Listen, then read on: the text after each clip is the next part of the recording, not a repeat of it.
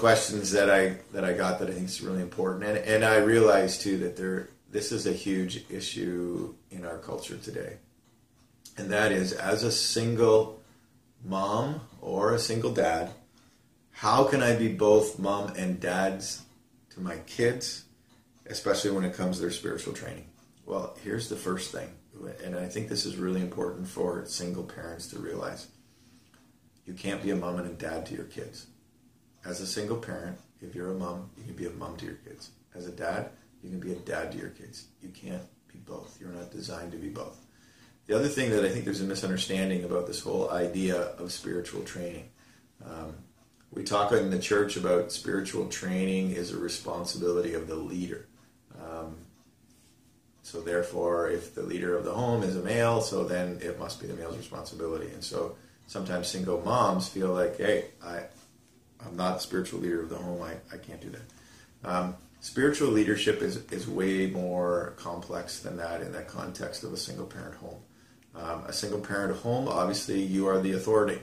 You are the spiritual authority in that home, and whether you're male or female. The Bible does not talk about single parent families.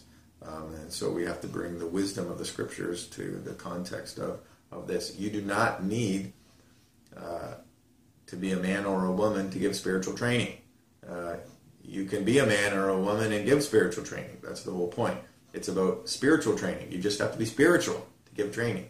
And so as a parent, no matter if it's a husband or wife or a single parent, you are responsible for spiritually training your kids. Spiritually training your kids means that you need to talk to them about worship. You need to talk to them about the study of God's Word. You need to talk to them about having a daily discipline of getting into God's Word and learning about God, growing in knowledge and understanding about who Jesus is, who the Son of God is, who the Holy Spirit is, who God Himself is, and the Trinity, and all of that stuff. Salvation, sinfulness, the baptism, communion, all of these topics that are just basic stuff for believers. That's what you're passing on to your kids. So that's what the spiritual training needs to happen. And it's easy. There's all kinds of books out there that you can do it with.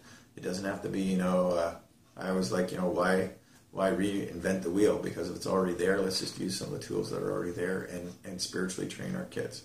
So now, on the other hand, this whole idea of not having examples as a single parent for, let's say you're a single mom and you got some boys, and there's no male in the house. Well, yeah, it's good to have some examples for those boys.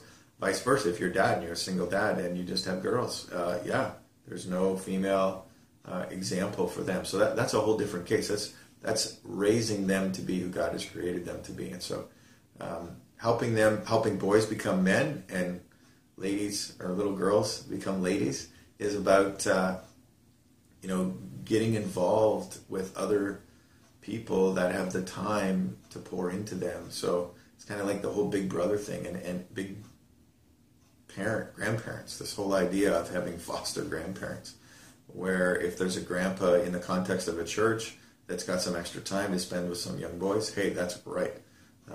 You got to be wise about how you're choosing all that stuff too. But at the same time, if there's a grandma in the congregation who's a widow and she's got lots of time on her hands and she can have all of these grandmas parties and grab little girls and show them how to bake and do all kinds of little things and be a role model for them, those are great ways to help little girls become ladies and help young boys become men.